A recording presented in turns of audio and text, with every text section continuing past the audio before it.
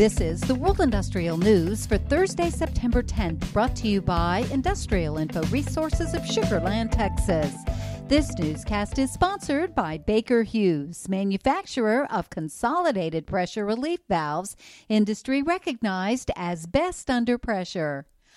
While the COVID-19 pandemic rapidly depleted near-term industrial spending, especially in the second quarter, the long-term economics of the pandemic could have some positive effects on the U.S. and North American economy, as U.S. companies in the industrial manufacturing industry seek to overhaul their supply chains and reshore parts and supply manufacturing facilities to the U.S., or nearshore them to Mexico and Canada.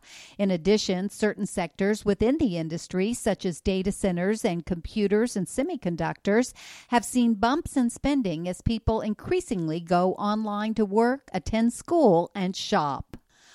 Western Australia is looking to infrastructure projects to fuel its post-COVID economic recovery.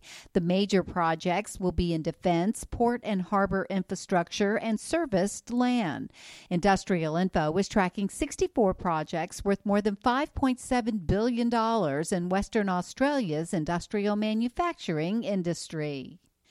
Germany's 8 ethylene units produce 8.8 billion pounds per year.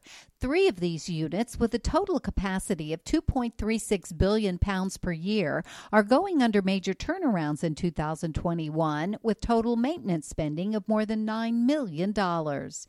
And generics manufacturer Mylan once enjoyed an ongoing clean safety record with the U.S. Food and Drug Administration. Today, the company is finding itself repeatedly in the agency spotlight due to problems with quality.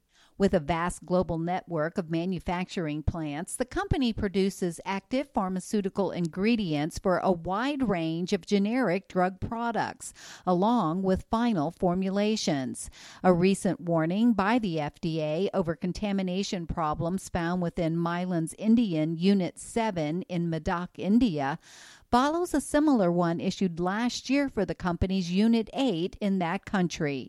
For details on these and other breaking news, read the full stories at www.industrialinfo.com.